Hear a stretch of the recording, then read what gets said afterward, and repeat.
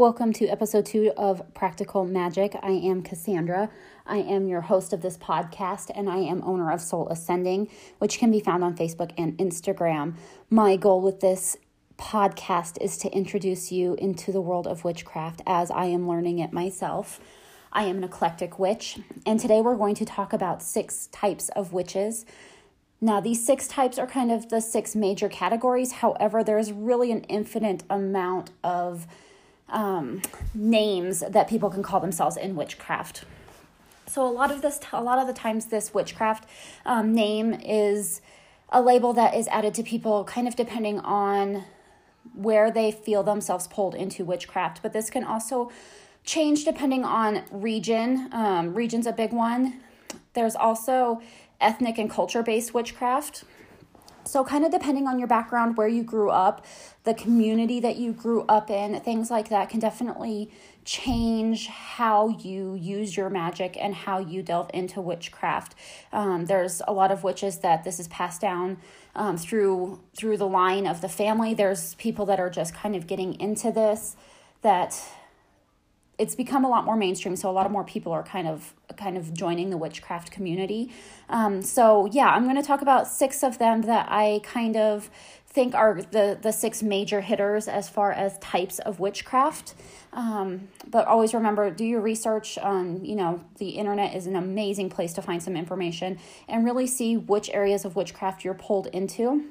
Like I said, I personally am an eclectic witch. I pull from a lot of different things. So with that being said, let's jump in. So the first form of witchcraft that I wanted to talk about is called the Green Witch. So these are going to be witches, and they are going to be pulled a lot to Mother Nature and Earth and the natural states of things. These witches have a very deep connection to Earth. You'll usually find them, they're the ones that are running around in bare feet in the dirt, and they are typically really big on gardening and earthwork, using soil for their craft, using a lot of herbs and fruits and vegetables and things like that in their craft. These are the people that have the green thumb that can pretty much grow everything under the sun and not kill it. And then unlike some of the other folks that can't grow anything to save their souls, these particular witches love to find the connection of growth with nature. So a lot of these folks will follow the wheel of time, which is a big thing in witchcraft for all bases, but these people are going to be the ones that are really on top of when the seasons are changing and what things are happening at those points, because they're looking at their craft as growing the same way that the earth does. You plant the seeds, you water them, you fertilize them, you watch them grow, and that can be very symbolic to many other things. So even just putting something into the earth and watching it grow is a form of their magic and what they do. So a lot of the times you're going to find these witches, like I said, out wandering around in nature a lot, no shoes. They like to be connected into the soil and really pull their energy from Mother Earth is a big part of their craft. These witches usually use like herbs, essential oils, things like that. And a lot of their tools are going to be handcrafted, natural tools. Like finding a piece of wood to use for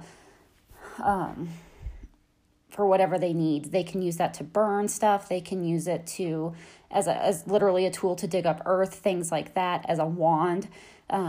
These witches are amazing, beautiful souls that are going to be somebody that can really connect with earth and that cycle of life and death.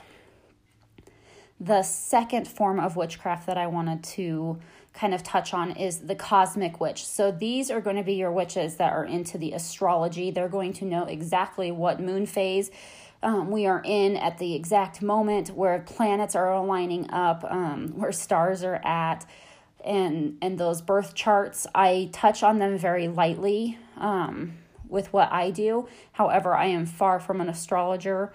These people will be able to tell you down to the minute sometimes with what's going on in the universe and how the energies are being affected by these alignments. These witches are also typically into like a numerology. which if you're curious about numerology, it's actually very cool. I've had my number chart done and it's very enlightening. I highly recommend that you find somebody that does numerology charts if you don't know already. You can definitely look up some of that information online. I may touch on that sometime in a different podcast and kind of go through maybe even my own number chart. But these witches are amazing, wonderful souls. They always kind of remind me of almost like little aliens. They're so connected to that other realm, if you will. They are always kind of up there, literally in the stars, figuring things out. And they always remind me of folks that are made of stardust. They're absolutely beautiful and weird, and I love it. These are going to be the people that are asking you exactly what day, month, year, time, location you were born, so they can figure out all of your astrological signs and compatibilities and things like that.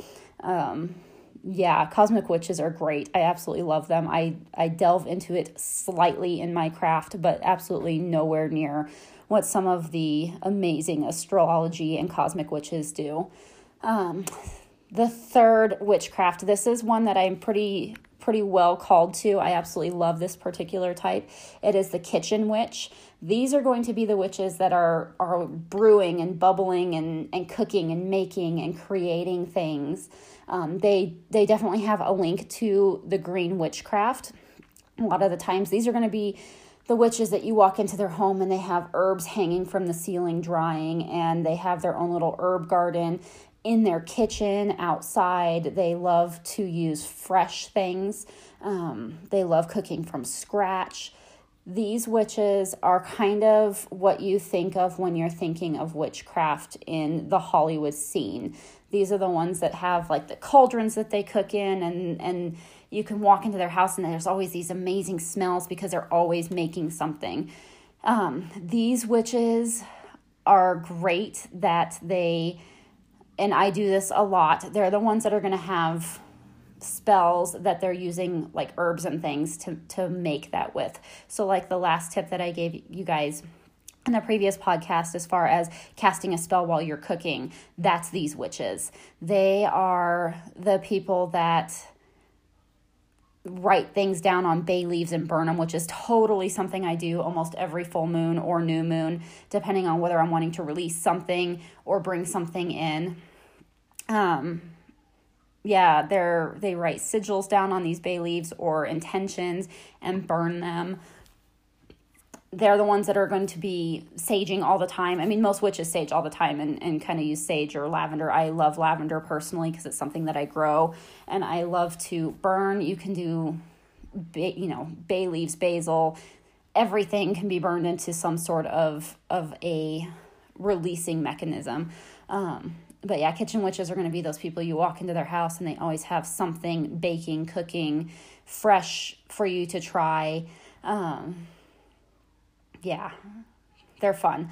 The fourth type of witch they're typically referred to as a sea witch, but somebody that's grown up and lived in Colorado my entire life, I usually refer to them more as a water witch because you can still be a sea witch and use fresh water.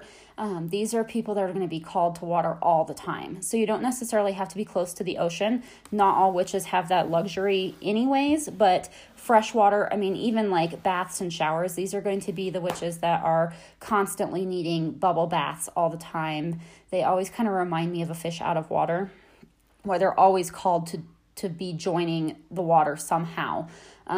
These are going to be the people that are doing like your moon waters and things like that. Like I said, bath rituals are going to be usually pretty big with these witches, or shower rituals. They're going to typically be using water of some kind in their spell work almost all the time. They're very called to, when they're looking into mythology, they're going to have a really deep connection with those water-based mythological stories. Mermaids, creatures of the deep. Poseidon would probably be a god that they would be very connected to, or likewise in other religions, these gods that are in the water, things like that. These are going to be the people that are usually obsessed over mermaids and things like that.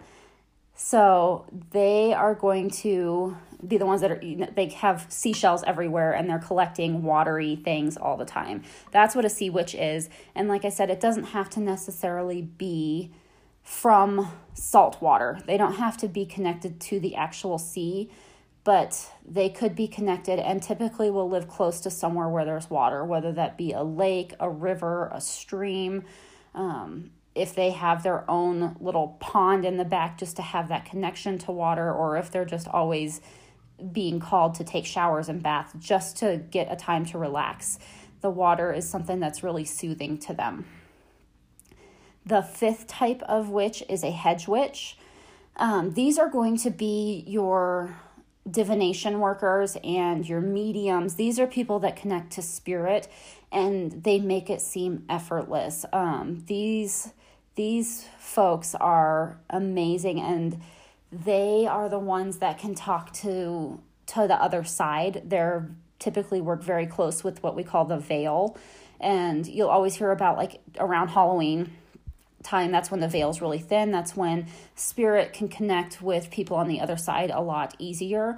These witches can connect to people on the other side, to spirits on the other side, to beings, to past family members, things like that. So when you're seeing like the mediums and stuff on Facebook that are connecting, typically they would be more of a hedge witch if that's what they identify as. I don't like to try to identify people that don't identify that as themselves.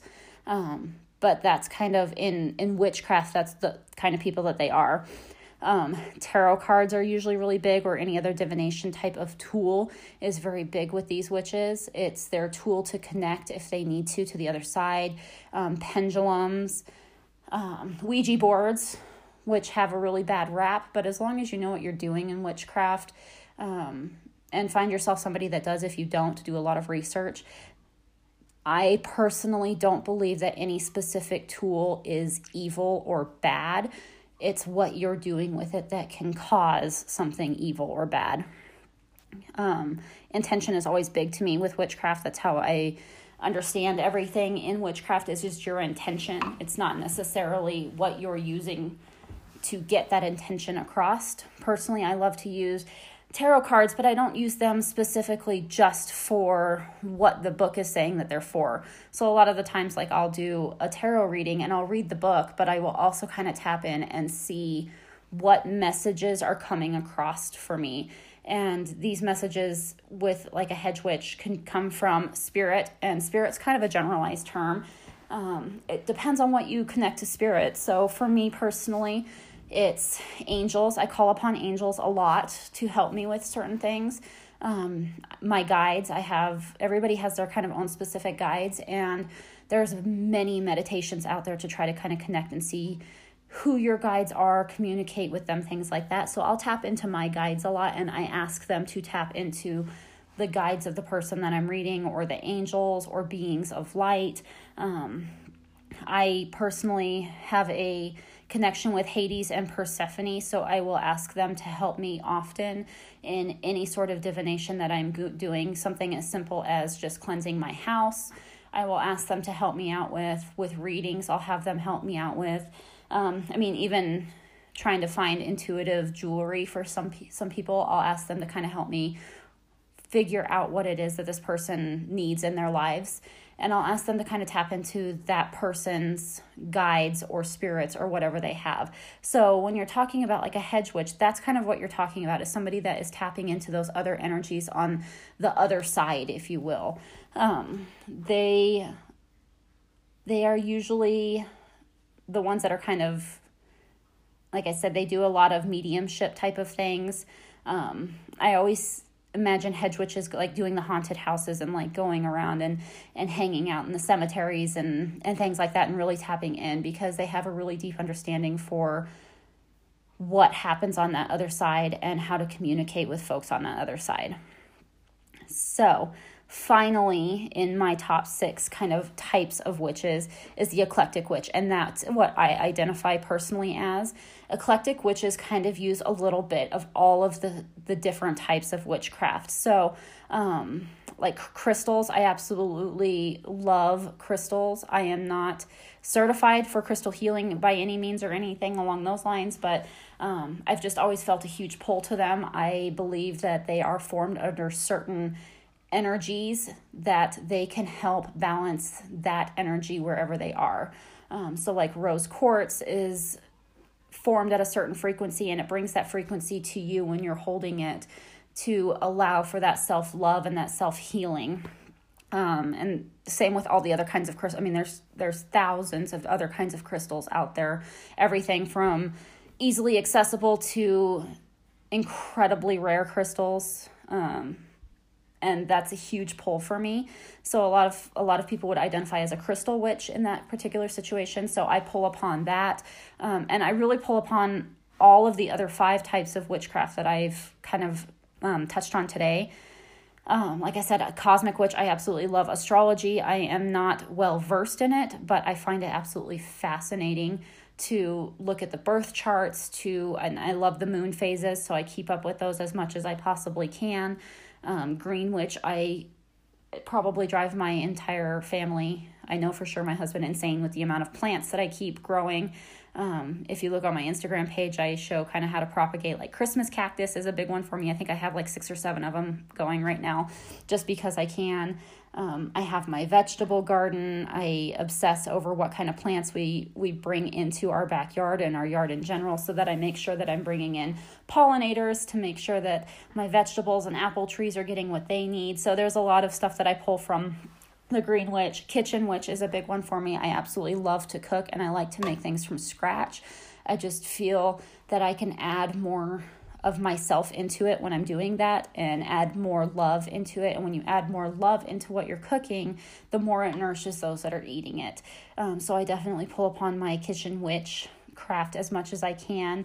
I love water. I have indeed found myself being pulled to taking baths. We have a hot tub that we jump into, and I use those a lot as a de-stressor for me. I find that water really helps cleanse away some of that stress and negativity, and helps me relax and even meditate at times. So I definitely pull on that one a lot. And like I said, with a hedge witch, I love divination. I don't consider myself a medium. I don't talk to those that have passed. I don't typically find myself being asked to bring messages to people, but I love doing like a tarot reading for somebody that's asking questions on certain things, and kind of helping guide in certain directions from energies that I can tap into. And it's not very often that it's somebody's family member, so I don't do the mediumship part of things, but I do the divination parts of things. And I absolutely love using the Wheel of Time for things. I will typically celebrate all of the holidays that are on the Wheel of Time. And if you don't know what that is, again, research is huge. Instagram is amazing and has some, wonderful accounts to follow to really understand and start getting into witchcraft. Pinterest has some decent stuff, but really, if you just get some books and start reading them, I have a couple that I read pretty regularly, and I will talk about those later, but there's some other ones that I like to kind of peruse through. There's some amazing books out there that will help kind of start the education. And the big thing with witchcraft is you kind of have to find your own way. And I still kind of find myself trying to get like the how-to manual on everything. And there's really no great how-to manual. It's intuitive. It's what you feel called to do. There's some people that are very strict with their witchcraft, and then there's people like me that it is so up and down, and that's really kind of one of the reasons I identify as an eclectic witch. Is I'm not a good witch. I'm a bad witch, and not like in a negative sense. I just don't always follow every rule or whatever it is that you find on some of these places. Like I don't follow the rule of 3. I'm horrible about remembering full moons. There's one tonight and tomorrow night. I totally forgot about it until about 5 minutes before making this podcast. So you don't have to be anal retentive, I guess is the best way to put it, to be a witch. And you kind of have to find your own way and do a lot of research and kind of see what other people do and see what you're pulled to and what you're not pulled to. There's several things that I am not pulled to, like hexing or binding. I don't believe in those. I believe in letting karma work the way that she needs to work instead of trying to force things. But that's me personally. That does not mean that witchcraft is evil or bad. That just means it's not something that's resonated with me. So witchcraft is absolutely amazing just because there's so many different types. There's so many different ways to take your practice, and you don't have to follow all the rules that you may find out there in witchcraft. You can make your own set of rules if you're not going to follow something specific as far as being inducted into like a Wicca witchcraft or a religious witchcraft or anything along those lines. So do your research, get out there and see what calls to you, and do the research into that specific area. See if it's still something that calls to you, and if not, maybe it's a different direction that you need to go. But yeah, it's amazing, you guys. Hopefully that helps out. So I'm going to leave you with a full moon water spell, just because there is a full moon coming up. So the things you're going to need for your full moon water is you need a glass jar, and it has to be glass, guys, not plastic, please. So like an old like jam jar, whatever you want. Most witches collect those just because for some reason we can't throw away jars. So I'm sure you have one laying around. You're going to need some filtered water. And then there's a couple of options if you would like. You don't have to, but you can definitely add these things to your water to amplify the energies. You can use crystals, so be very, very, very careful about what kind of crystals you are using, you guys. Some crystals cannot be placed in water. And do your research and make sure, like I said, I am not a specialist in crystals specifically. I know a couple of them that can be added to water. Contact somebody that knows crystals better if you need to. Do a lot of research. But I absolutely love adding rose quartz, clear quartz to my water, and you can actually put those directly into the water if you would like to. I've also done moon water where I've placed the crystals around because I like to add tourmaline, and tourmaline is not a crystal that can go into water and safely drink. So I've added them outside of the jar and on the lid to help infuse the water with the energies from those crystals. I also love to use rainbow moonstone. It is my absolute favorite crystal to use in everything. It's the one that calls to me all the time. So I have a couple of good sized palm moonstones. So I usually add those to the lid of my jar as well. You can also add herbs. Again, make sure that you are using herbs that can be added to water, first of all, and are edible. So things like lavender, bay leaves, you're going to want food quality herbs to add into your water if that's the way that you're going to go with it. And you're going to fill up your jar with that distilled water. And if you opt to add one of the items to it, you can do that. And you want to leave that outside in the moonlight overnight. So you can, if it's really, really cold out, I have just put it in the windowsill before because living in Colorado, it can get into the negatives, especially in the wintertime. So make sure that that's immersed in the moonlight, and it doesn't have to necessarily be literally in the moonlight, but you want access to let the moon's energy penetrate the jar. So like I said, a windowsill or something along those lines that the moon's energy can get through. If it's a cloudy night, that is okay. It can still get through to the water. And the full moon energy is going to immerse that water with the changes and the energy that you are putting it out there for your intentions. And what you can do with that water is I drink mine personally throughout the day. So you want to get it out of the windowsill or bring it inside before the sun rises. And you can drink the water. You can use it to make teas if you would like. You can water plants if you want to use that as like a money growth type of spell with your moon water. You can use it in spells. So especially, like I said, those sea witches or water witches that like to use water a lot for their spells, this is the kind of water that they're usually using. And you can also use it in rituals, so like a bathing ritual or a showering ritual, if you want to take that water and just spill it over your head or your body to wash away things, to infuse your body with what the moon water energy is bringing to you. But yeah, it's one of my favorite things to do. And like I said, I usually just drink mine. You can leave the quartz in there while you're drinking them. But like I said, just make sure that you're doing your research to see what kind of crystals are water soluble. Some of them release toxic chemicals. So please, please, please be very, very careful and conscious of what kind of crystals you are using. If in doubt, just leave them out. Just put them around the outside, put them on the lid, whatever you need to do. The intention will still be there. The energy will still be absorbed. Okay, you guys? But thank you for listening to my podcast. Let me know if you guys have any topics that you would like for me to touch on, especially at Instagram. I usually try to put up something once a month or so that will kind of lead me in the direction of what my next podcast will be. So you can go to my Soul Ascending Instagram page and follow me there. Follow me on Facebook. I'm not as active on that as I am on Instagram, but I do try to check it a couple times a day. Thank you so much for listening, and have a blessed day.